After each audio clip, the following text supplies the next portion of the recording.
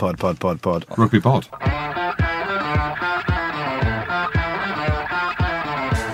Hello and welcome along to the Rugby Pod, brought to you as usual by our good friends at Guinness. We actually had a great night out at our live show in Edinburgh last week, and the upcoming London and Dublin shows are both sold out already. Sold out. But there are a few tickets left for the Cardiff live show with Andy Powell on the 5th of March ahead of England v Wales. It's a great venue. It's called The Depot and will be one of our biggest shows yet, so check out eventbrite.co.uk if you fancy coming along to that. And as always, a massive thanks to Guinness for helping put those on. And we've got a few of the new Rugby Pod t-shirts available too, so just head to 80.club/the Rugby Pod if you want to get your hands on one of those. There's also a nice little French number in there as well that you might be interested in, Goody. Why does it say, I'm a referee and I can't referee the game very well? Maybe something like that. It says placage. Teabag. Hey, imagine Sean Edwards this week. We'll give away 3 tries. Not having it. Get on training field. Let's work harder. Well, it's good to be back. I'm just happy to be here and be here alive. I thought it was the end of the road for me yesterday. I got caught up in Storm Ciara Cosworth or what her name was, and genuinely, I thought yesterday was the end of the road for me. And so I'm thankful to be here, albeit jaded. I was on a flight yesterday morning. I don't know how. I was convinced it was going to be cancelled. It wasn't, and we took off from Edinburgh to go to Birmingham in a propeller Flybe plane. All was jolly, bit bumpy. But I ain't scared of shit, so it didn't matter. Right? I ain't scared of shit. We're over Birmingham circulating round. Lovely place. I'm setting the scene. So Mike Tyndall and Zara Phillips, Tins and Zara are behind a few rows back. Why are they behind you? Well, I'm sitting in the business class legroom. Trying to go down to Birmingham, and you can see that the Cosworth is brewing big time. So we're about to go down. No. Pilot comes on. We need to turn back to Edinburgh. So we've turned back to Edinburgh and you've got turbulence. I've taken my shoes off. Why have you taken your shoes off? Because that's what they say when if a plane's about to go down, you've got to take your shoes off. No, they don't. Yeah, they do. No, they say take your shoes off to go down the slide, the raft. Oh, do they? Once it's crashed. Oh. If it lands on water. So I had my shoes off. Stinking. I imagine so. They were sweating, and I'm reading for the first time. You know, you get the exit cards, and they say you're right to open the exit door, and you just nod. Yeah, rapidly.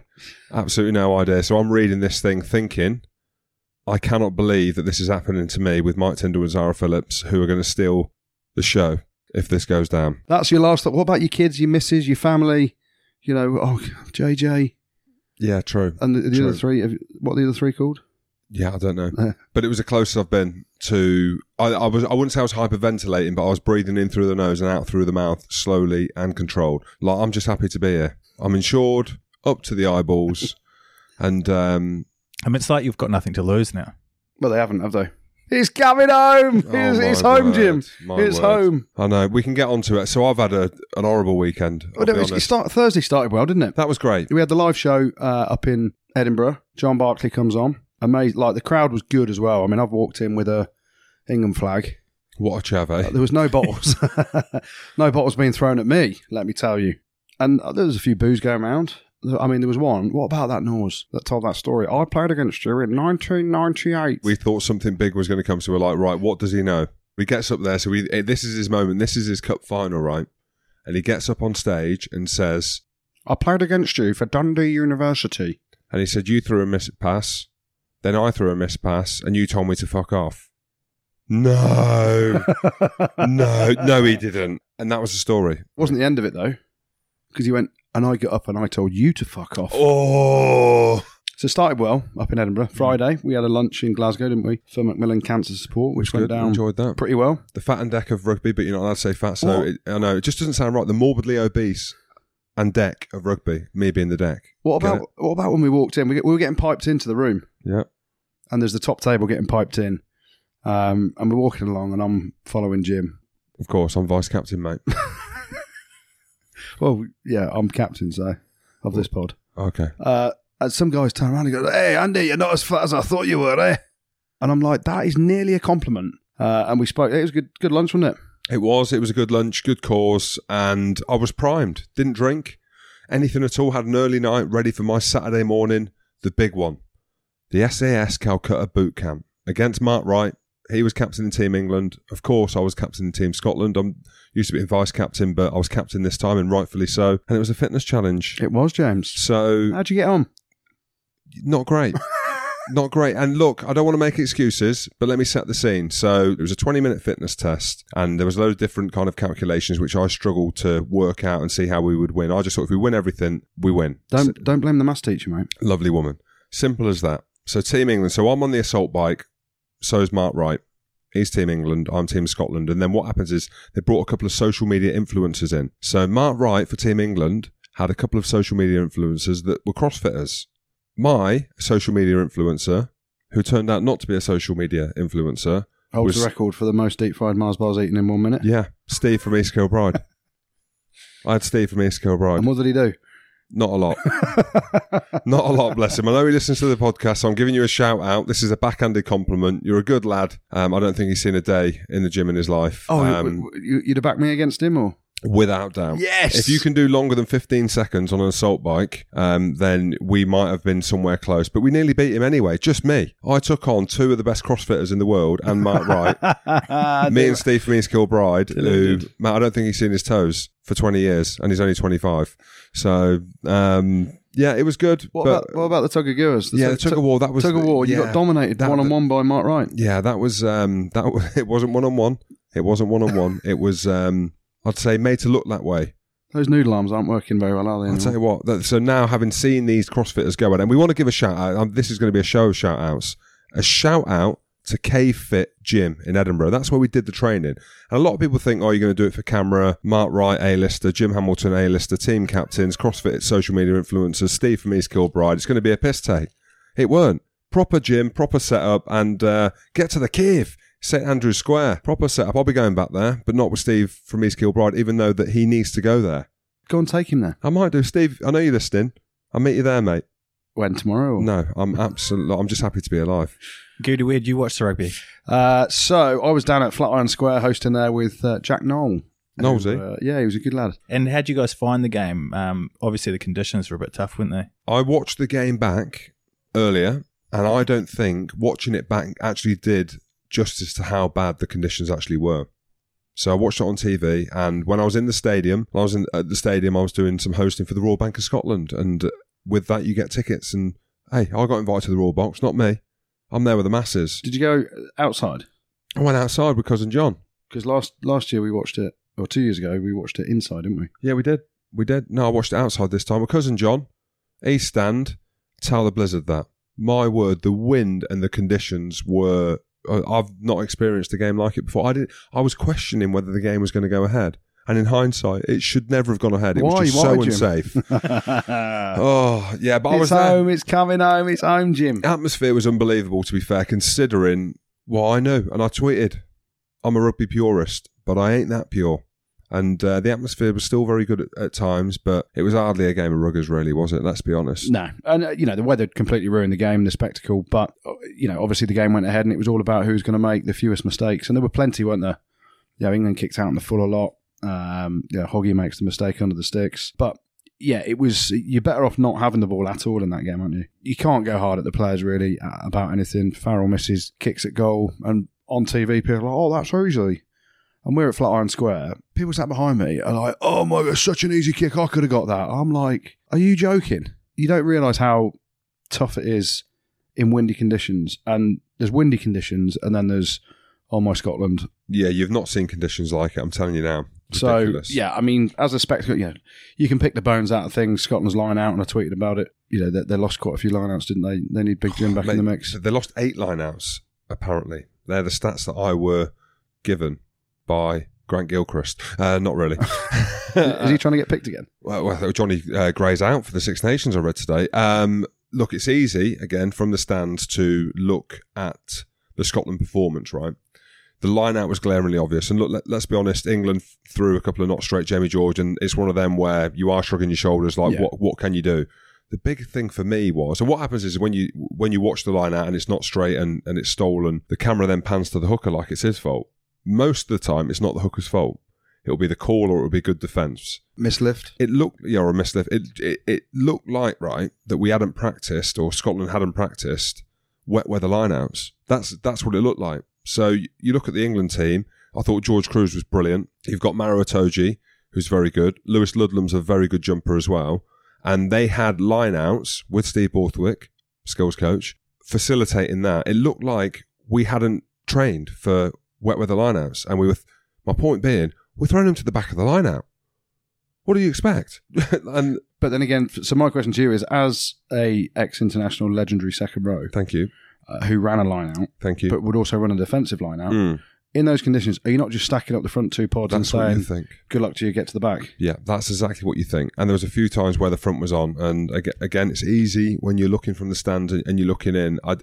That was the thing that not frustrated me, but I was puzzled. You know, you're going to definitely lose a couple in them conditions because England have got one of the best lineouts in the world. But I thought George Cruz was brilliant in that game. I thought he was excellent, and Lewis Ludlam as well, and obviously the back row as we go further away from the line-out. But there was a few things, missed opportunities again.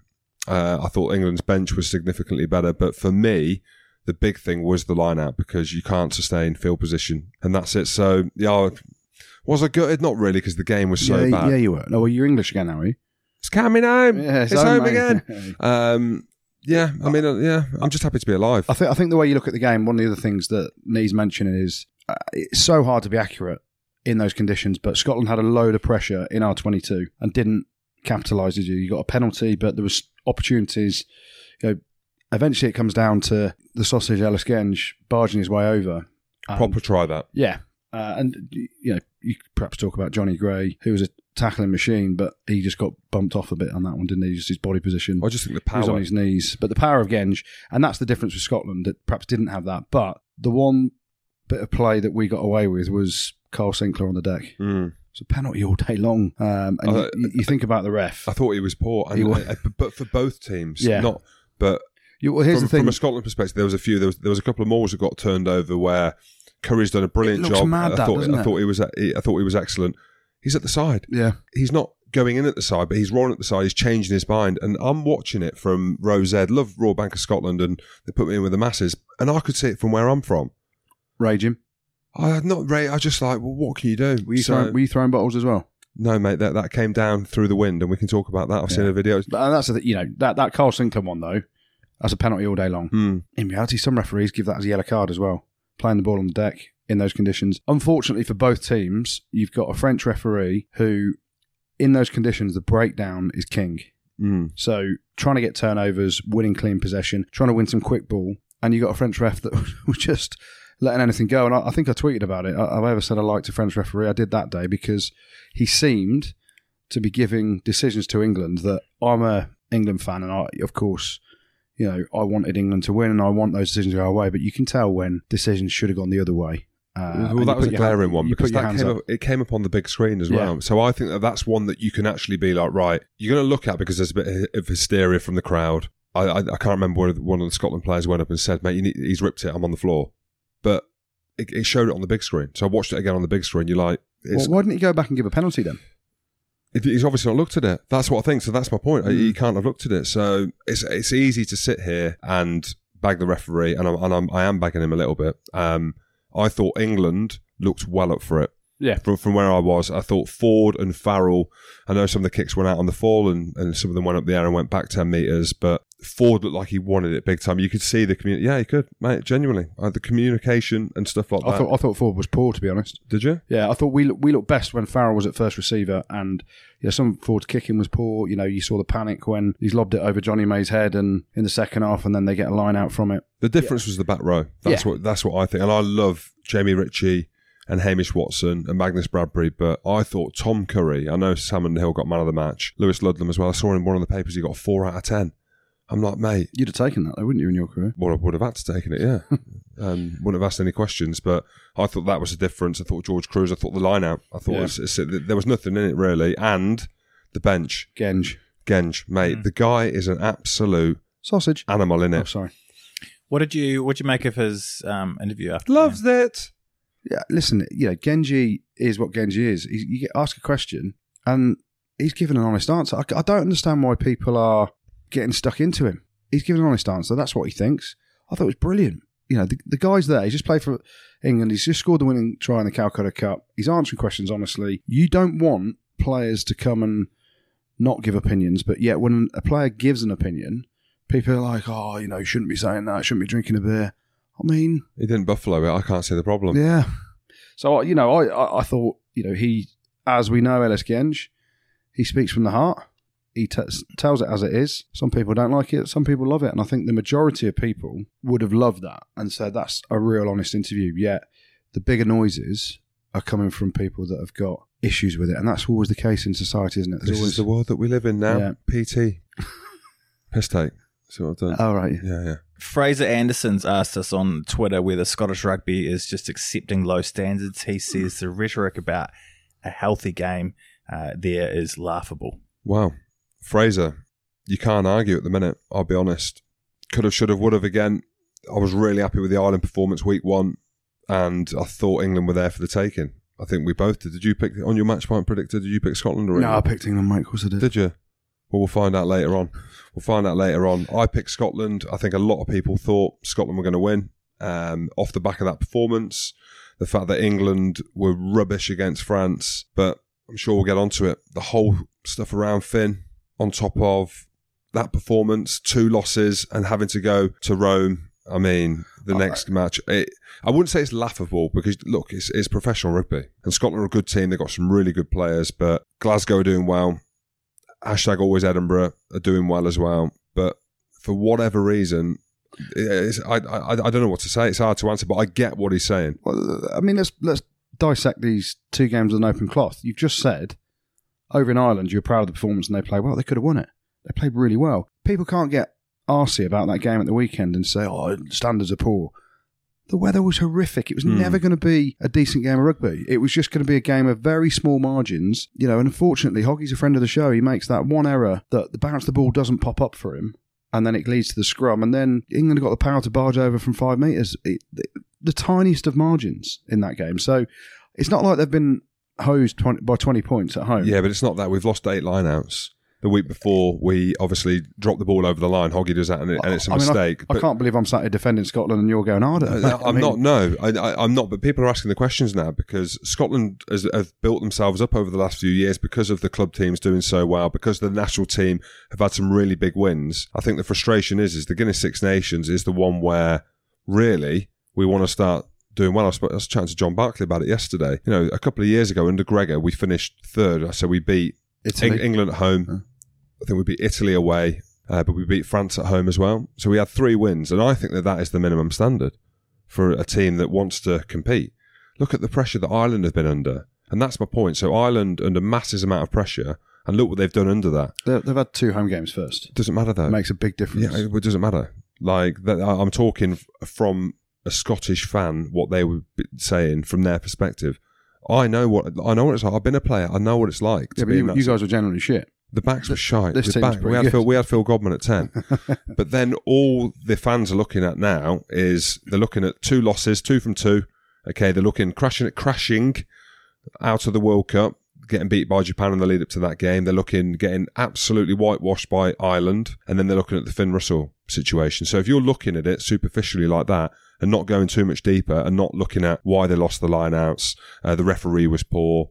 The breakdowns, was standard in at the side. Did James Ryan not roll away? So if you're not looking at these different things, you're looking at it superficially, and so you can understand from. I wouldn't say it's laughable, but Gregor now is under and off the back of Finn Russell's interview, and I'm split on that. Laughable is the wrong word, but they're not in a good place. And I think the thing is, you can have those serious conversations about that if they go to Italy and lose next week. It's the wooden spoon battle next week now, isn't it? That's we joke about it, and you won the wooden spoon 4 times, was it? 3 or 4 times. 3 or 4, celebration. Yeah. But if they go to Italy and put 25 points on the Italians, that's not enough.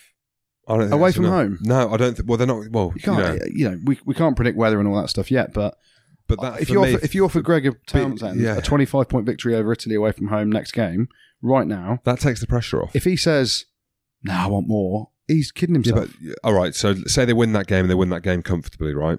And it is a little bit of an if now. Is that enough? If they don't win another game, is that enough for Gregor Townsend? Well, no, they play France at home. Yeah. There you go. There's you go-to game. Well, let's talk about Finn Russell's interview.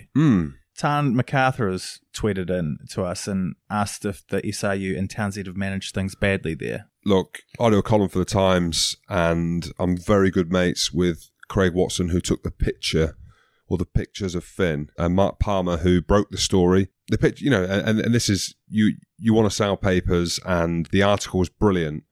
I'm talking from Finn's point of view. He sat a little bit smug on the sofa. I just don't know. I just don't think it's a good thing for Finn.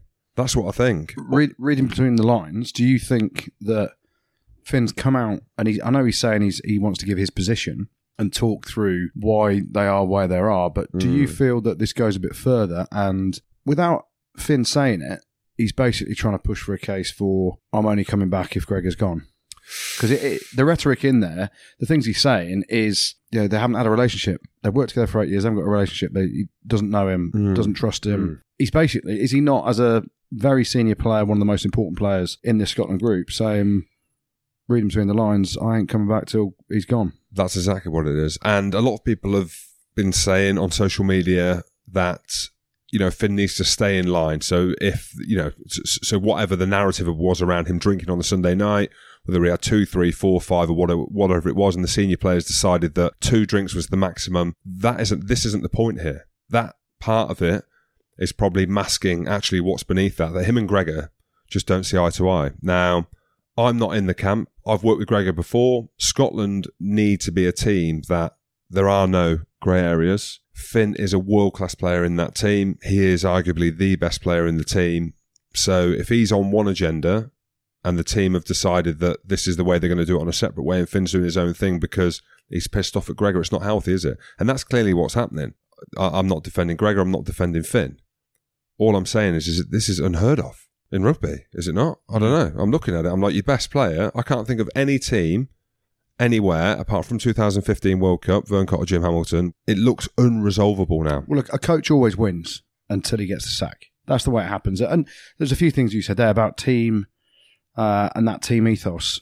You need individuals, and you need individuals to be able to be comfortable in a team environment. But from reading between the lines, what Finn said is the senior players had a meeting and agreed to only 2 beers. I'm going to put this to you, Jim. Would you have been happy with just 2 beers? I mean, 2 beers, you might as well say no beers. You just don't know what. But surely you're not going to lose your place in a team when you're that good, arguing over if you're allowed to. Like, this isn't the thing. This is the part of it that's actually masking over what the problem is. The point is, him and Gregor do not see eye to eye. No. And if you read what Finn says, the relationship that he has with Lauren Trovez and the Racing 92 coaches, as a 10, and you have a massive input. And I'll go back to Farrell at Sarries. He's in Dubai. I'm up at Newcastle away. He come back to training after we lose the game. He's like, this ain't good enough. I'm thinking, oh, mate, you've just been on holiday. But what Owen Farrell wanted was the best for the team. This ain't good enough. Got to get better. Yeah, get the ball at Jim's head. Oh, drop him. The number 10, and this is what I mean. So Mark McCall's there at training, as Kev Sorrell, as Joe Shaw, and Farrell's telling them as well, because he understands the game just as much, if not more, than the coaches that are coaching him. And Finn Russell's the same. So really, he's in Paris and he's working with some of the best players in the world and arguably some of the best coaches in the world. And he says, I've got a vision of how to play the game. I think this, and this. You know, we should kick after 2 or 3 phases. You know, that kick should be a crossfield, it should be an up and under, it should be a grubber. You can bang it off your heel and put it over your head. And from what I'm seeing, I don't think he gets that leeway or even has that platform to say them things. But ultimately, whatever you think as a player, while that head coach that you're continually disagreeing with is in charge, he's the one that's in charge. And, you know, like you've said before, there's more to it than just Gregor and Finn and disagreeing with how the game should be played, how a coach treats a player, etc., etc. You know, the whole thing about his dad being sacked by the SRU and then challenging that and winning the case. And Finn says it in his interview, doesn't he? He says it's difficult for some of the other players to speak up because they're contracted to the SRU. So you don't bite your nose off to spite your face. If you're contracted to the SRU and you try and say something, when you get shut down, at some point, as a player, and I've been there loads of times, you're trying to make a point, you're trying to say something you believe in, you get shut down, and then you've got to know that I ain't getting anywhere, so what's the point? Whereas Finn just wants to, obviously, because he's not contracted to the SRU, he feels he can say what he wants. And I think he perhaps doesn't get the backing or thinks he doesn't get the backing of some of the other players because they are contracted. Yes, and what he's saying is they're yes men. And that's a difficult thing. There's always going to be yes men. Of course. And that, you know, and the question is, I don't know whether you're asking that question, is should he have done an article? Because it's a great article. The fact that the Times have got that article and, you know, the picture in there is portraying Finn being Finn. That's how he would sit. It's just for me as a Scotland fan and desperate for Finn as a young man to come back into the team and to perform how he has performed. We need him. We need him and we need Adam Hastings. But for me, by him doing that article, is that going to make things any better for him playing for Scotland? No, absolutely not. Will it make Finn feel better? It might do in the short term. And I've been there. I know we joke about it. I've been there with Vern and after the 2015 World Cup, and I didn't end up playing for Scotland ever again. Would that have been different if Richard Cockerell then came in as coach and said, mate, I want you to play after I retired from the World Cup? Yeah. So I've done something really. I've retired from international rugby because I'm annoyed at the situation rather than me being necessarily ready to retire from international rugby. And Finn's the same. He wants to play for Scotland is my point. So he wants to play, but he's not adhering to the culture and what's been set out because he feels strongly about his situation and his standing in there with Gregor and the way things have been run over the last couple of years, he doesn't like. Well, funnily enough, Gregor Townsend has come out and said the door is always open, but there will be some standards to adhere to. How does this get resolved now? I don't reckon it gets resolved this Six Nations unless Finn's got to go cap in hand and say, look... He's got to go testicle in sock, hasn't he? Testicle in sock. And say, I can't have my cake and eat it. There's only one fly off that can have his cake and eat it, and that's Goody, yeah. But he's got to go and apologise, and I don't think he'll do it. Apologise for what? Apologise for the article or apologise for... Because both of them... Maybe not. Maybe apology is the wrong thing. Maybe go in, shake each other's hand, and they'll have both done and said things that perhaps they regret. And who's the bigger man to go and say, listen, does Gregor pick up the phone and go, Finn, I want you back. There are going to be things that we set in stone that the whole squad are adhering to, not just you, Finn, the whole squad. And if you don't like it, then that's your decision. Or if you're Finn, I'm desperate to play for Scotland, Italy away in 2 weeks' time. Like, the phone call's got to be made today. You should be a mediator, whatever they call it. A mediator. I could be a mediator. I've eaten a lot of media. Yeah. You should be that person in the middle, the mediator. I'm English. The problem is I'm English. But they're not playing England now. I don't care about Scotland. You can see it. You can see Italy, they struggle. They bring Finn back in. They absolutely blitz France. And we go down to Cardiff and we win. And we finish second in the Six Nations. What, off the back of 3 wins? Who knows, mate. Yeah. I've not worked out the numbers yet. But yeah, I mean, can it be fixed? Yes, but it's going to take someone to put the bollocks in the sock, as Jim says. They need to get in a room, in a changing room, and crack open a can of Guinness. Naked. 3 or 4. It can be naked, it can be dark. Look into each other's eyes. That's the best way it's done. This has also put Gregor under a lot more pressure, hasn't it? I'd be killing him. Absolutely killing him, I reckon. Imagine you, again, head coach, under pressure already, for all the reasons that I've said, and you've got your very best player that's not hearing it, and he's not in the squad. And he's just done an article, sat on a sofa, looking comfortable and smiling. Like, he'd be gutted. So here's a question from an Englishman. What are the other options to Gregor? We were at lunch on Friday, and the Scotland fans are like, oh no, Gregor's got to go, he's the wrong man here. I'm like, go on then, who's the right man? Who's out there? There isn't. Richard Cockerell. Yeah. No? Not yet. But this is the thing, so where'd you go with it? And someone said to me, oh yeah, they should get Stuart Lancaster. I'm like, Stuart Lancaster isn't a head coach. And we were having this debate with people, weren't you? I said, he's a very good coach of a specific area. He's not we've seen him as an international head coach. So, you got these question marks. It's all very well saying Gregor's under pressure, Gregor's got to go, but... I think you need time. That's what I think. I think that with Scotland, it's always going to be more difficult because of the limited pool of players. I tell you what I'm loving, the fact that we are talking a lot about Scotland. And you lost. Well, we can have a chat now to a man who would have loved to have been out there for England at Murrayfield at the weekend. England winger Jack Nowell joins us now. How are you, mate? I'm good, mate. How are you? Not too bad. Mate, we're good, mate. We can hear the baby screaming in the background. I just said to you, we are immune to that noise, so if there's any more screaming, I will not be flinching. I thought I'd be immune to it, mate, but it's starting to grate on me a little bit now. Mate, imagine having 2. Imagine having 4. He's got another one on the way. Has he? He has, yeah. I have. Well, not him, his missus, obviously, but... Well, yeah, it'd be a bit weird. I mean, anyway. A bit weird for you as well would have been where you were watching the game from at the weekend. I'm sure you would have loved to have been out there, but you were watching the game with Goody at Flatiron Square. How was that for you? It was good, mate. I had a good time. A few quiet ones. I don't know, but looking at the weather up there, mate, I was kind of glad I wasn't there, to be honest. It looked pretty miserable. Mate, it was miserable, mate. I was in the East Stand, mate. I was unsure whether the game was going to go ahead, so it wasn't a game for the wingers. But when you were at Flatiron Square, was Goody trying to feed you up some pork scratchings and chocolate bars or not? The pork scratchings, but there's the chocolate bars and the Guinnesses he was trying to feed me upwards. But I stuck to the beers. I was a good boy, mate. Just a couple. You did. But you got a bit of a story, have you? I mean, I left you. I had to head home to take the missus out for dinner, and what happened to you?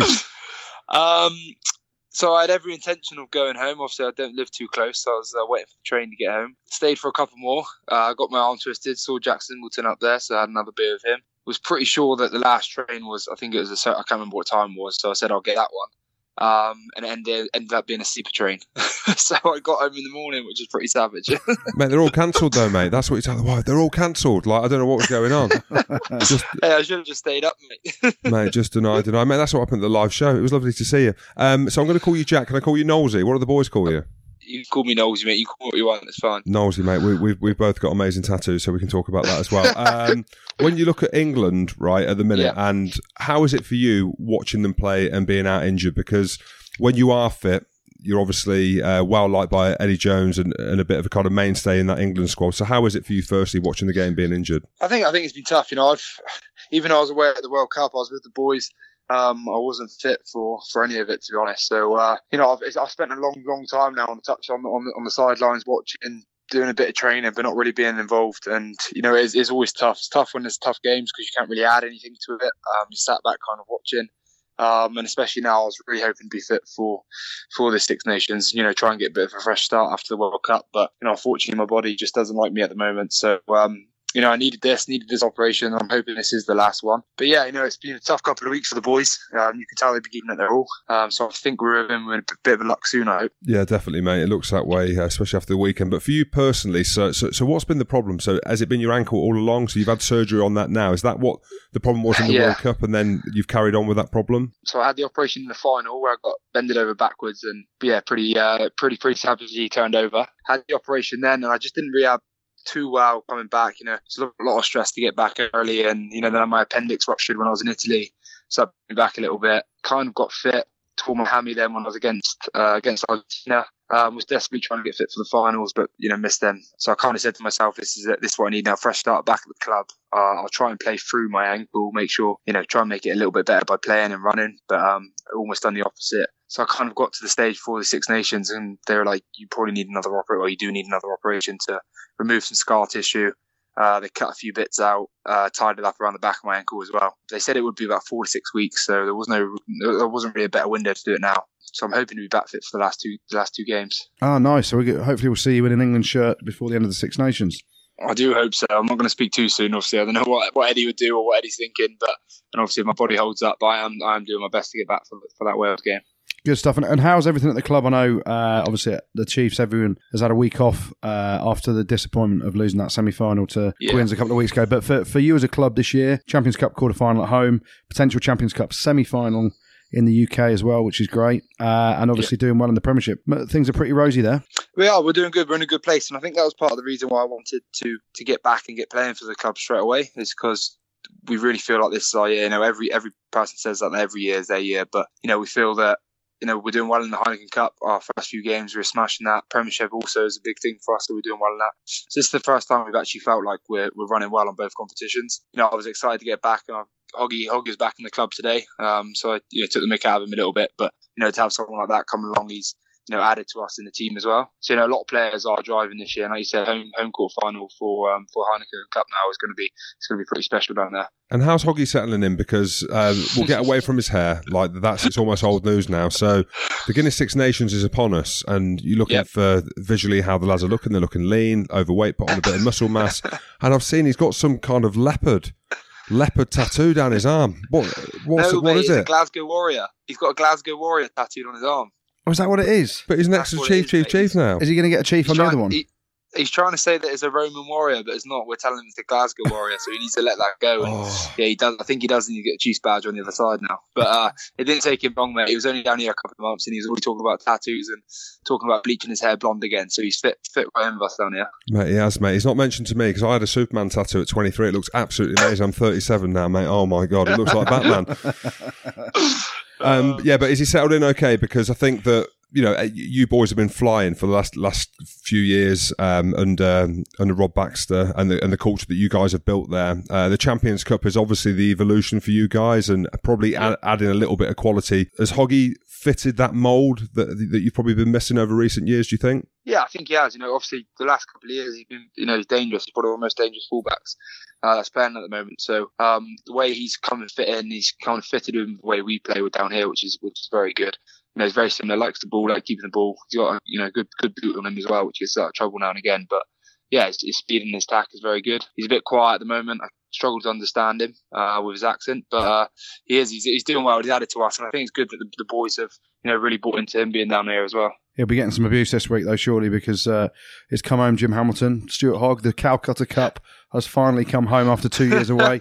Let's talk about the extra lads then, because we champion the boys on the podcast here and talk about some of the guys that we think should be in the England squad. I know it's a difficult position for you because you generally get picked when you fit, and I'm not asking you to say anything bad against Eddie Jones, but is there a little bit of disappointment around the club for players like the Simmons brothers, for Don Armand when he was in big form, and Johnny Hill as well, and these sort of guys that haven't been picked when Harry Williams, another one that perhaps should have? Yeah, I think so. I think we're kind of down here out the way, which is quite good for us, and obviously we're all striving to get into that position where we are playing. Rob obviously says it's disappointing, but at the same time we get to keep all the players down there playing for us still, but at the same time he wants as many players in the camp as he can. And I think the easiest thing for us all as players, and the boys have said as well, is as long as they're giving all they can for the team each week, they're playing well, they're putting themselves in a good position to be picked, and it's just on one guy's decision then at the end of the day. If you're not going to fit the mould, then I'm sure they'll be doing all they can. I know they've all spoken to Eddie, but it's very easy. Once you're not picked, it's right, fine, get my head down, I'll work harder when I am playing. A lot of them are doing all they can. They are playing, they're performing for us each week, and they are putting their hands up, but sometimes it's just the decisions made for you. So yeah, it's nice we get to keep them down there as well for this block, but I'm sure, years to come, we will get a few more boys there. I think they need some toothpaste, mate, from what Johnny Hill was saying. Maybe that will sort Henry Slade out, eh? Maybe that's the problem. Maybe Eddie Jones think he's got dog breath, so he's like, he's not in. Well, to be fair to Slade, he has got disgusting breath. Has he really? I can't see it. He's pretty, he's good looking, he's got a good body, but yeah, his breath is bad, his chat's bad as well, so it's probably a bit 50-50 from those two, I think. And he tongue like a pip as well, is he? Yeah, that's actually his nickname down here, is the Pip. The Pip, there we go. Oh, mate, poor lad, mate. Well, that brings me on nicely, not to the Pip, but under Eddie Jones, and you mentioned about it then, but what's it like playing under Eddie Jones? I've actually really warmed to him.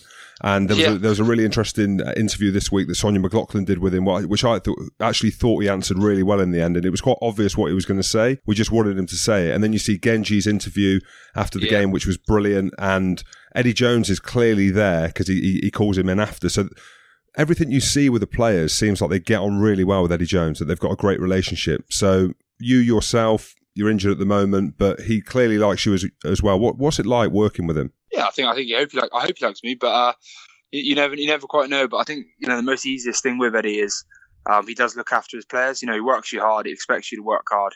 As long as you're giving it all, then he will look after you, and that's the main thing. He likes being brutal on the field. He likes being physical. He likes emptying you at training and working you extremely hard there. But he does look after you as a team and as an individual as well, which is it's easy when you come into camp. It's going to be tough. You need to work hard.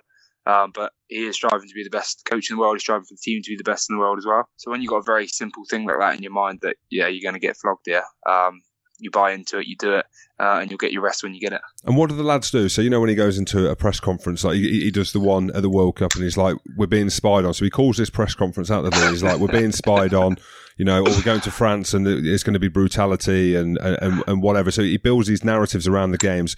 Do you lads know that he's going to do that before, or are you just trying to pick up the pieces as players in the lead up to the game? I think that's the best thing that you do. You never know what he's going to come out with when he's in there. He can either be behaved or he can say what he's feeling, which is good. But I think most of the time he does say what the boys are thinking as well. I think obviously with the French game they wanted to go into it. I know they worked hard during the week about being brutal and being physical. Sometimes he don't quite come off in the game, but he does quite often say that what the boys are working on during the week. And let's get away from rugby for a minute and talk about you off the field.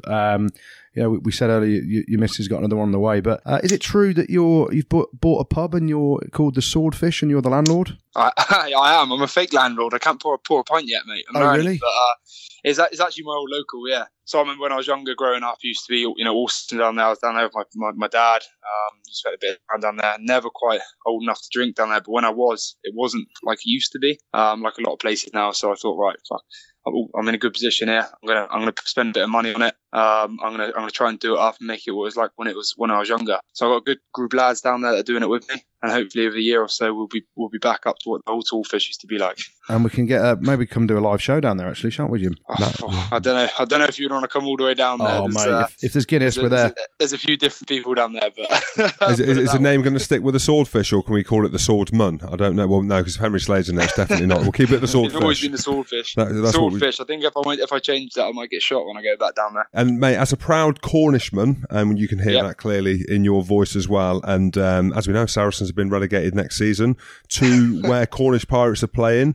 So as a player, it's from down that way, and you said you're obviously a long way from London and everything that happens around London, being at Exeter. Any chance you think the Cornish Pirates could be promoted long term? Have you heard any whispers down there what their ambitions are? I think they're very ambitious. They have been for the last few years. I think they're going along the right way with trying to get the stadium, trying to get that built and things like that. But unfortunately down there, you are so far away. It's quite hard to bring players down there and play. Lovely in the summer, lovely pre-season. Start of the season, end of the season. But this time of year, it's pretty miserable down there. So I wouldn't really agree with anyone going down there and loving it. But I think they are very ambitious. They want to come up. They're trying to get the right things in place to come up. But yeah, hopefully one day maybe they'll come up and it'll be good for the county. I tell you, mate, Marrow, Nick Tompkins, I can't wait to get down there, mate. When they're down there this time of year, there's probably a few other places they'd rather be, but it's a tough place to go down there. But it'd be a good game to watch as well. Mate, 100% worst changing rooms I've ever been in at the Menai. And they still haven't changed, mate. Oh, horrific when I played there. Bring a snorkel as well, mate. That's all I'm saying. Last thing, though, mate. Obviously, Exeter have got a game away at Gloucester on Friday night. I'm doing the comms for BT Sport. Who shall I give man of the match to?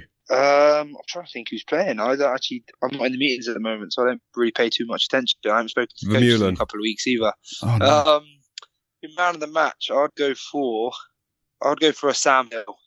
Sam Hill needs a bit of love at the moment. Yeah, Sam Hill like that. And anyone I can give some abuse to and get stuck into? Ian Whitten, solid player. Very solid player, very good for us. He's getting on a bit now. Nothing really up top, just runs hard and straight. Hey, mate, that's what you do when you get old. Mizunos as well, so maybe look after Ian a little bit as well. The old Mizunos, classic. Check out the Mizunos. All right, Jack, thank you very much for coming on the show, mate. Best of luck with the Swordfish, the rehab, and hopefully we see you at the back end of the Six Nations. Thanks, man. Thank you very much for having me, guys. Cheers, Jack. Yeah, thanks for coming on, buddy. Good man. Great lad. Great lad he is. Good lad. Do you know what? Actually, I forgot to ask him about this. So we're doing a Q&A on stage at Flatiron Square with Guinness on Saturday before the England-Scotland game. I said to him, mate, who do you reckon is going to be man of the match today? He's like, I don't know. Ellis Genge off the bench, maybe? Comes on, scores a winner. He's like, there's my man of the match, there's my boy. So yeah, it was good. Well, it looks like Andy Farrell's got things the right way around with the Ireland at the moment. Their win over Wales, the attack is almost looking more fluid already, isn't it? Mike Catt, the attack coach. Yeah, listen, I think it's amazing, isn't it? Against Scotland the week before, everyone's like, their attack was pretty blunt. Yeah, they didn't play that well. They made a load of errors, all this stuff. And Scotland played quite well. This week, they're sharper in attack, run some good lines. They're dangerous. Did you pick them to win? I did, yeah. Did you? Yeah, I picked Ireland, yeah. I thought you were going for Wales. I was, and then like we said on here last week, when I see the teams, I might change my mind. Oh, you get a feel for it. Yeah, and I did, and I changed it, I think, to Ireland by 8 or something. So, yeah, listen, Sexton was in the referee's ear. Roman Poit goes, I know nothing. What is this? But they were good. Ireland were. Stander was ridiculous again. Furlong. Yeah. His knee was falling off the other week. Lazarus. Oh, yeah, amazing. I thought they looked like they did in 2018. That's what I thought. Large parts of it, especially up front, and their carrying ability and the physicality and their desire, and that's why I said Furlong. Like, his try, their work rate. James Ryan, Peter O'Mahony, obviously comes in for Doris, having him gone off last week with a head knock. CJ Sanders been under massive amounts of pressure in the last kind of year, and he's got man of the match 2 weeks in a row. I think they look brilliant. But a lot of it's the details. So you talk about that Tyg Furlong try, and the detail of the boys latching onto him. Yeah. And it's, people go, it's just a latch, isn't it? No, it's no. not. Herring took, did you see him? He took like the way that, again, I'm a bit of a nose when it comes to that. But that's the detail of coaching, isn't it? And 100%. You see Leinster don't have a monster ball carrier that just can bounce off anyone, and you get momentum that way. So you have to be cute in what you do. And we talked about it here before in terms of the lines you run, the detail on a carry like that, where you've got people latching on, and what you're doing to the defenders around to gain you the extra 5 yards, because then defences are on the retreat. So it just shows quality. Mike Catt is a quality coach. Yeah, that try from Furlong, Rob Herring, I'm telling you now, he is the reason they scored that try. Yeah. Unsung hero. And he was getting question marks around him last week, I think it was. It's all these sausages, mate, talking rubbish. Innit? Nick Stevenson is among one of those on Twitter that wants to know what you made of Hadley Park's disallowed try. I thought Hadley Parks was brilliant. I thought we played really... He makes it... I mean, he runs hard. I mean, how long are you going to play like that for, really? It's not a try, though, is it? No. It looked like a try initially. Yeah. Do you know what I mean? So you were like, he scored it, and then you see the replay, and he's just lost a bit of control. But, I mean, you look at Hoggy's... Yeah, it's different, though. So Hoggy just needs downward pressure on him. Whereas when you're scoring a try, you need to be in control. Yeah. And that's the thing. So Roman Poit just gives a try. And the Irish boys are like, you need to check that. No. Pause. Roman, you need to check that. Okay, we are checking it. So yeah, it wasn't a try. Hell of a line though, wasn't it? So you got Hadley Parks at 12. Nick Tompkins missed a few tackles at 13. Well, he got bounced after about a minute, didn't he? Yeah, I think that shook him a bit. Yeah, it did. Yeah, but and then he overchases for Lama's try. When actually he tries to rip the ball out of Lama's. No, but he ends up overchasing. I don't think it was his fault because Lee Halfpenny's on the end and fullback always takes last man. Yeah. And they were overchasing because I don't think there was any comms coming from behind. So if you're the fullback, you should be screaming, I've got last man. I think this is a system error, and I don't think there's any comms coming from the back from Halfpenny. He should be screaming, I've got last man. So you've got three defenders, and Halfpenny should be telling, I think it was Josh Adams on the edge, hit, I've got last man. And then he doesn't overchase.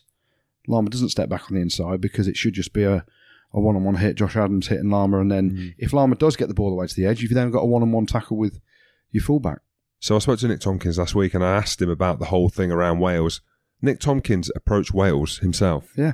So they didn't approach him, he approached them. And he said he had a few discussions with Eddie, I think. So it could have been a thing that your 5 or 6 players down the chain, Wales were like, look, you swear your allegiance to the Dragon, and then you're in. So that's an interesting point. Anyway, he was excellent last week off the bench for them, and he got a lot more game time. I think he was a bit, not put off, stunned maybe, but Ireland were brilliant. You know, that's the thing, and we've all been in games before. I know Wales went up early, but yeah, it was a tougher one for him. I still think he, for me, is first choice 13 for them. Listen, he's a quality operator, and Jim has got very high thoughts of him. You're talking British Lions. I think he's an outside bet for the British and Irish Lions. I really do.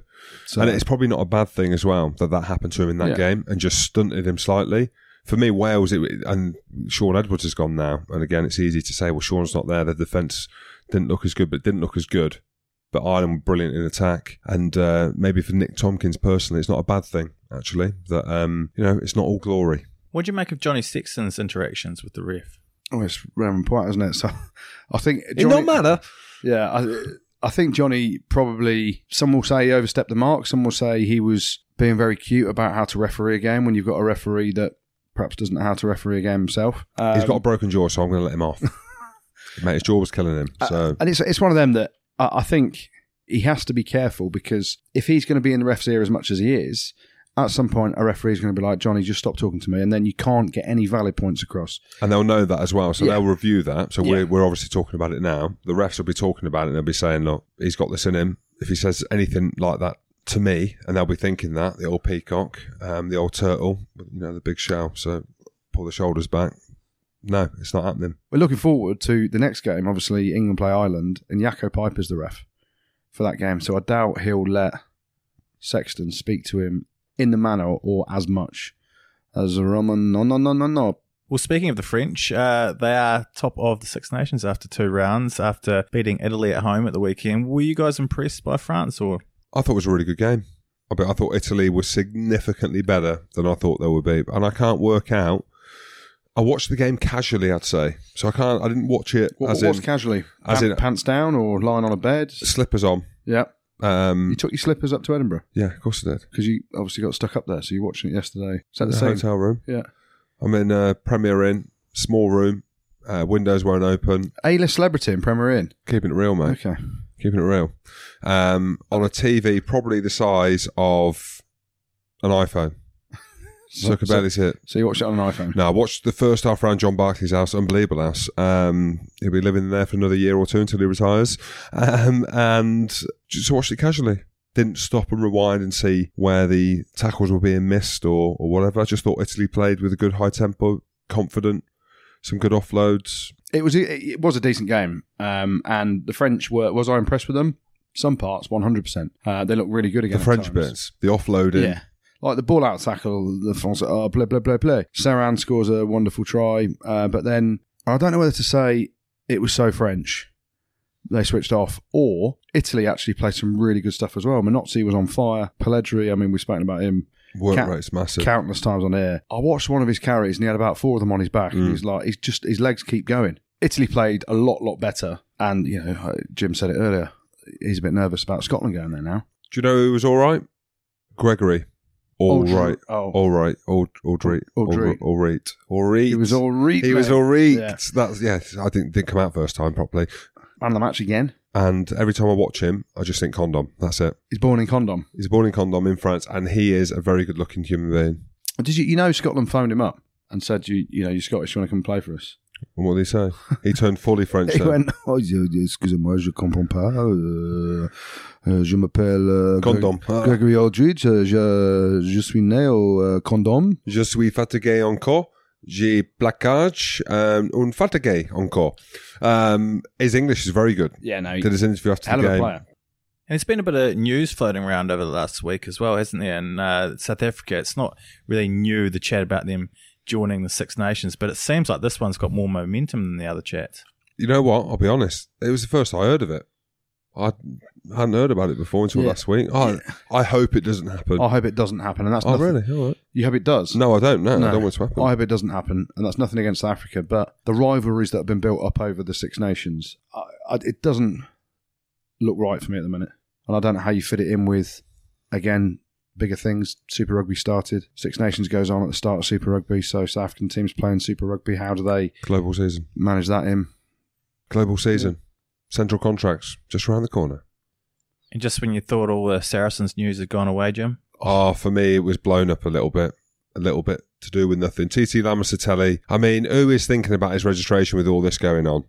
Really? It's his work permit, not his registration. Yes. Yeah. Well, you know what I mean. Yeah. It's the same thing. Registering to work, but And here's the thing, right? Look at Jackie Lorenzetti at Racing. He has come out and gone absolutely wild about it. But let's just clear something up. Saracens have made a little administrative error, which is actually just to remind people what they said about the salary cap, which maybe they regret saying now. So that's perhaps why it gets blown up a little bit. But TT Lamasatelli's been at Saracens for 6 years? Mm. Plays. It's not like they've just signed someone in and they've tried to get someone in, on a short-term thing where, because they've had an injury. This kid has been part of the matchday squads for the last however long. So, listen, I think the right outcome has come of it. Oh, look at you. Well, because, listen... Oh, Goody, look at you. We said it on Friday, didn't we, at the lunch when the news broke? Well, it was breaking. They were like, get the Glasgow Warriors in. Well, because Glasgow would have then ended up replacing Saracens if a points deduction would have been taken off them again. But yeah, I think, listen, it's not like they've tried to do anything untoward. The Guinness Pint Predictor is back for the Six Nations on the Match Pint app, and you can win pints of Guinness each week during the tournament, as well as match tickets and much more, all by just predicting the outcome of the Guinness Six Nations fixtures every week. Over 30,000 pints have been won over the opening 2 weekends, and 10,000 have been gifted. So don't forget to redeem them if you've got one, and it's not too late to get involved. Just download the free Matchpint app and enter the code RugbyPod to join our league and go up against Jim and Goody. How are you guys going in that? Flying. Yeah, mate. I think I'm top. I can't work it out. I only got one wrong. I've only got one wrong all weekend, and I should be I should be near the top. But you know more than me about rugby, don't you? You know loads more, so you should be way above me this time, eh? Way above me. You know everything. You know. Why are you being so facetious? I'm not. What does that mean? I think you're being fatuous at the minute, James. I promise I'm not. I've just seen the league. There was a major glitch. There's a bit of an error. I pressed England to win by 4, and for some reason it said Scotland to win by 4. So you picked Scotland to win? It might have been an administrative error. I think it must have been an admin error. Oh my word! It's coming home. It is. It's home, mate. It's home. Come on. So I've become privy to the to the scores, and my word, does it not look good for? Well, really? I mean, I'm 831st. That ain't good, but that is exceptionally good compared to my Capondre. Andy Good, you are 2,717th. That is correct. Oh my goodness! Have you backed Scotland every week? I didn't back them last week. So you're effectively bottom. I'm 2,717. That is embarrassing. Yeah. I mean, so is 831st, to be honest. Where's producer Tim? I mean, we're the same basically. You're 664th. I'm 831st. That's, at least we're not in the thousands or the 2000s. Andy Rowe, where are you? I'm not doing this one, actually. Why? Because you bottom. I have been away for a few weeks, so I wasn't aware that we were doing it. You have been away, haven't you? Mm. Anything happen over in New Zealand? I went skydiving. Oh, mate, Yeah. who cares? I brought you back some pineapple lumps. What? Yeah. Now I care. Yeah, do you want some now? Or Marlumps. should we Yeah, wait I'll till have one, after? I'll have one, yes, please. My lovely Really, really lady conducive lumps. to good radio, aren't they? No, I mean, let's probably keep the bag closed and I'll take them home with me. Please don't. Anyway, back to the match point predictor. We need to give a special shout out to Brian Logan, who's, I don't know how you get 2 perfect rounds, but he's got 115 points. Shane Collins, they're both Irish. And we've got a Frenchman at third, Albertus van Rensburg. That sounds French, doesn't it? Albertus van Rensburg. I reckon he's South African. Well, But he's got a French flag next to his name. Well, let's say Libertus Levan Rensburg. He's third, and we've got Gareth. He's Welsh. He's fourth. We won't mention him. That's it. 831st disgrace, but it's not as bad as 2,717th. But join our league. That's it. The number 1 league in the Guinness Match Point Predictor. Any rumours floating around at the moment, guys? Razzie Erasmus. Now, there's a social media page going around with him doing team talks on. Now, everyone's saying this is exceptional. I don't know whether it's my phone. I don't understand what he's saying. It's because he's got a very deep South African accent. But do you understand what he's saying or not? I genuinely, I don't know whether it was my phone or the audio. I do understand it because I played in South Africa, so you kind of... I lived in South Africa for a year, mate. Yeah, but you have to listen to it properly. I'm telling you, we are going to be the greatest team in the world ever. You sold me. There you go. That's what it did sound like. Is that his social media page or not? I can't see it. Sure, well, someone's running it for him. I mean, it's smart. He's also said no. It's not happening either, is it? What, going to England? Yeah. Come and get me, baby. Until England go, what are you earning in South African rand again? Well, we shall triple that and make it rain. Do you think they'll go for him? Well, he's now not even coaching. He's moved upstairs. So, I don't know. I mean, he's one of his sidekicks, Proudfoot, is now... Imagine being him now, right? Such a proud man. And all the rumours around Erasmus. You know what Eddie Jones is like? He'll be putting his front on like, yeah, man, I don't care, mate. But Proudfoot sat there in camp, and Eddie Jones has got his contract that runs out in 2 years' time, and he's brought Proudfoot in.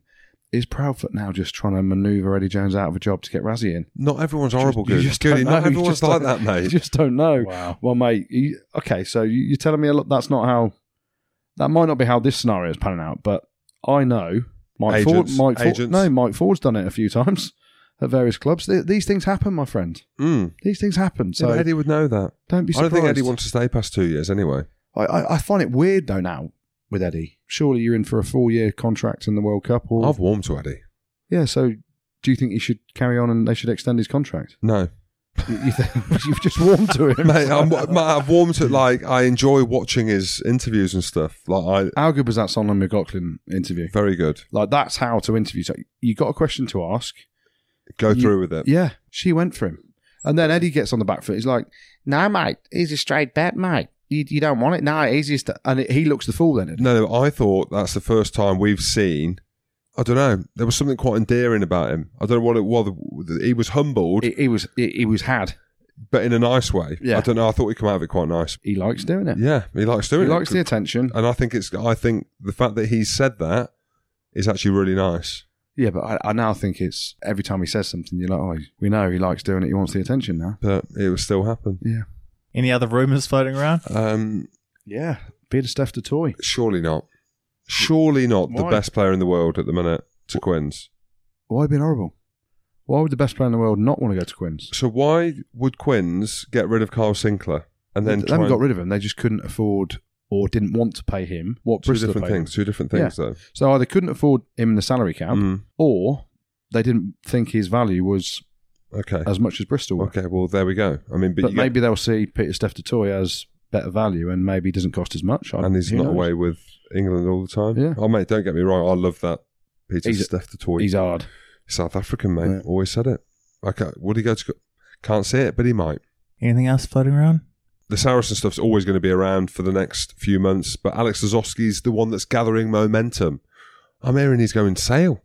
Goody, you interviewed him for Patreon. Did he say anything? I did interview him for Patreon, and no comment. I don't know anything. No comment. Well, there you go. There you go. Hey, no comment. But so there's him, and then Ben Spencer. We mentioned it last week on loan to Bath, maybe. Yeah, I from what I hear, no clubs want any Saracens players on loan. They've all kind of had this, whether it's a pact together or whether it's actually, why would we want a player on loan for a year so he just goes back to Saracens? I think they're all trying to sign, clubs are trying to sign Saracens players, of course they are, they're quality players, but they're trying to sign them on full contracts for 2 to 3 years as opposed to being on loan. So I think Saracens are digging their heels in with certain players. From what you hear, potentially these players could walk away from the contracts that they're in, but that's the battle at the minute. The battleground between a player having to get legal on Saracens to try and leave, wanting to leave, or wanting to stay. Right, let's finish things off with the good, the bad, and the ugly, which is brought to you by Level Rugby again this week.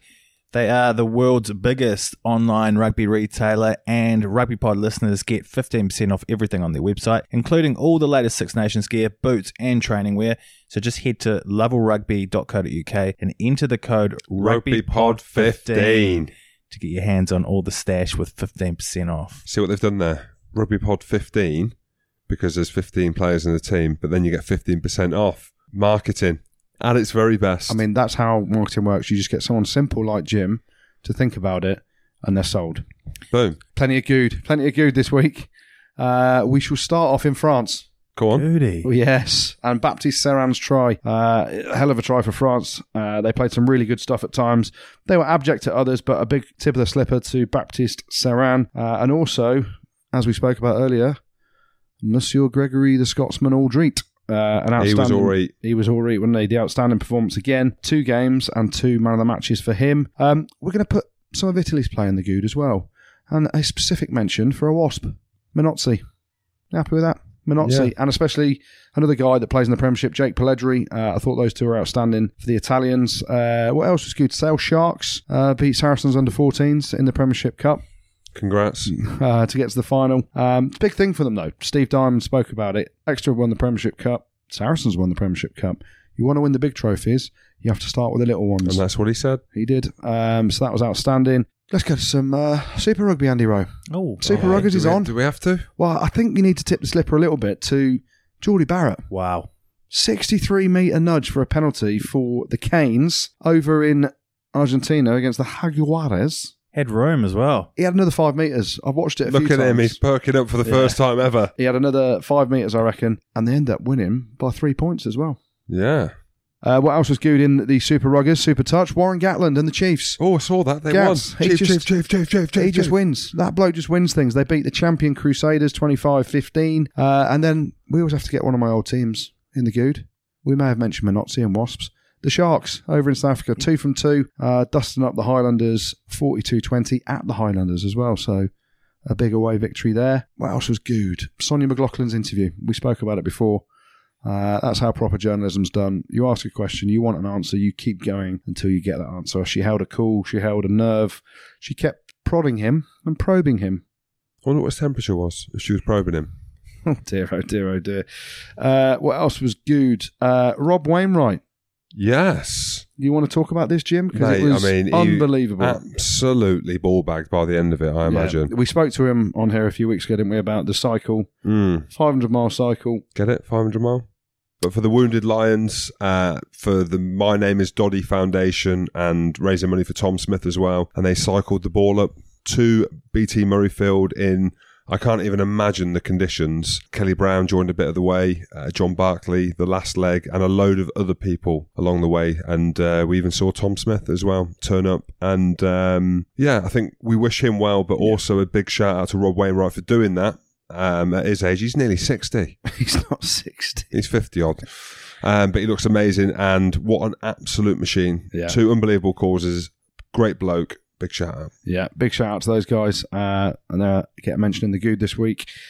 Ireland, very dominant, I thought, at times over Wales. CJ Stander, 2 games, 2 man of the matches. He's on fire, isn't he? Yes. But it's not just about Ireland men's team. It's about Ireland rugby as a whole.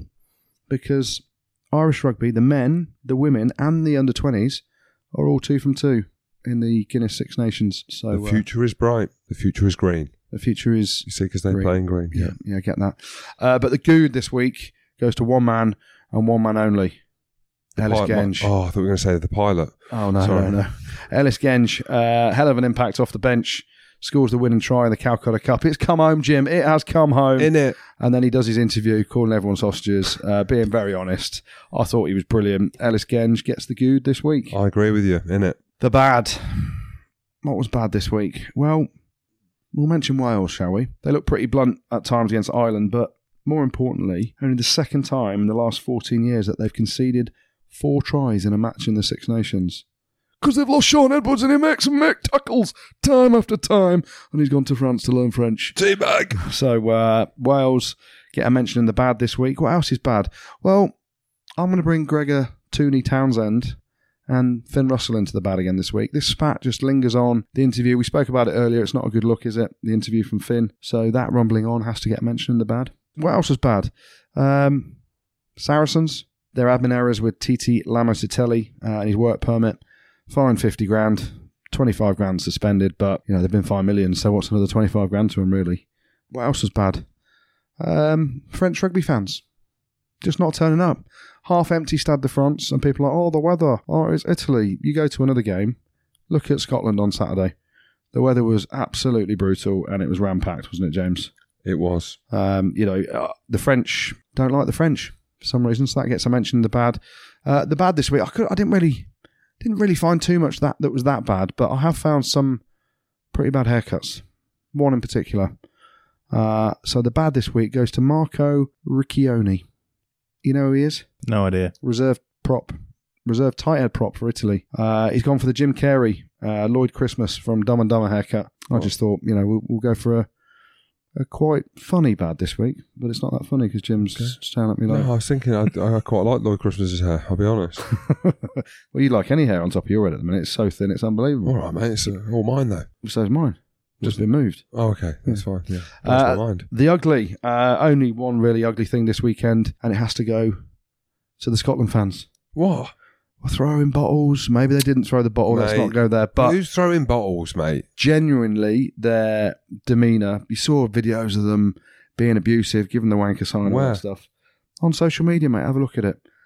I don't mind all the booing and all this stuff and, a bit of I'm proud Scotsman, but it's not football. It's not, that ain't going. But it's the English. Doesn't matter, mate. You're not being a bit precious, though, are you? No, I'm not. So you get off the bus and you get called a fucking wanker. You think that's all right? That's not rugby, boys. But you are. Someone's telling the truth. Yeah, but that's not rugby, is it? If you're one of those England boys and just things like that. I said it here the other week, didn't I? About there is a line. There's a line. That's the thing. But there is a line, and it is difficult, I think, in this day and age, to know where that line is. There isn't. The line's pretty simple, I reckon. Go on then. If you're at a rugby game and you want to give some abuse, you've got your kid or your mum and your dad sat next to you, and you think it's okay what you're saying, in front of your mum and dad or your kid, No, then that's the line. there's the line. So we're joking about it. I think the interaction's fine, and I spoke about it, and some people disagree, which is fine. You're entitled to your opinion about the booing. You said that was fine as well. The booing, I don't think anyone's thrown a bottle. That's what I think. From what it looks like, the bottle it's probably fallen and it's blown and it's hit him on the head. It ain't been thrown at him, I don't think. I don't know what it is. The England-Scotland games, more so the Scotland-England games in Scotland. I was abused as a player for being Scottish or shit. For the second part, for them thinking I was Scottish and I weren't. A couple of Scottish fans. Oh, you're English now? No, I'm Scottish till I die, mate. Oh, okay. But I've gone out. We've just been beaten by England. I've gone incognito getting absolutely mobbed, and some Scottish fans were abusing me. So there's a tribalism with that, and there is, but there's also a line, isn't it? Definitely. And that's the thing with where we're at the minute. People are complaining about the booing. People are complaining. I reckon if you can honestly say you'd shout something in front of your kid and you'd be happy for your kid to say it, you're either saying things that are jovial and okay, or if it's something like, "Yeah, fucking wanker, mate," you're a liar because you wouldn't want that coming out your kid's mouth. I wouldn't want my kids. If I took JJ to a match, only JJ, I wouldn't be happy him hearing that language. That's why I don't take him to football. There we go. Thanks, Gertie. And you've got a shout out to finish off with, haven't you, Jim? I have. It's another sad one, unfortunately. Lewis Tasker, he's been in touch and just wants to give a shout out for a friend of his, Ruben Thomas Wilsker, who passed away last year after battling with cystic fibrosis. He played for Stow-on-the-Wall Rugby Club, which is my local rugby club as well, before having to hang up his boots due to ill health. He was a massive fan of the pod and a big Wasp fan as well, Goody. He'll be sorely missed by his family and all his friends, of course. And here at the pod, we're thinking about you and your family. Thanks, Jim. Thanks, Gertie. Thanks, Producer Tim. And thank you for listening as well. Don't forget to subscribe, follow us on Twitter, review us on iTunes, and check out our Superfans monthly subscription service at patreon.com/therugbypod. Rugby Pod. Pod.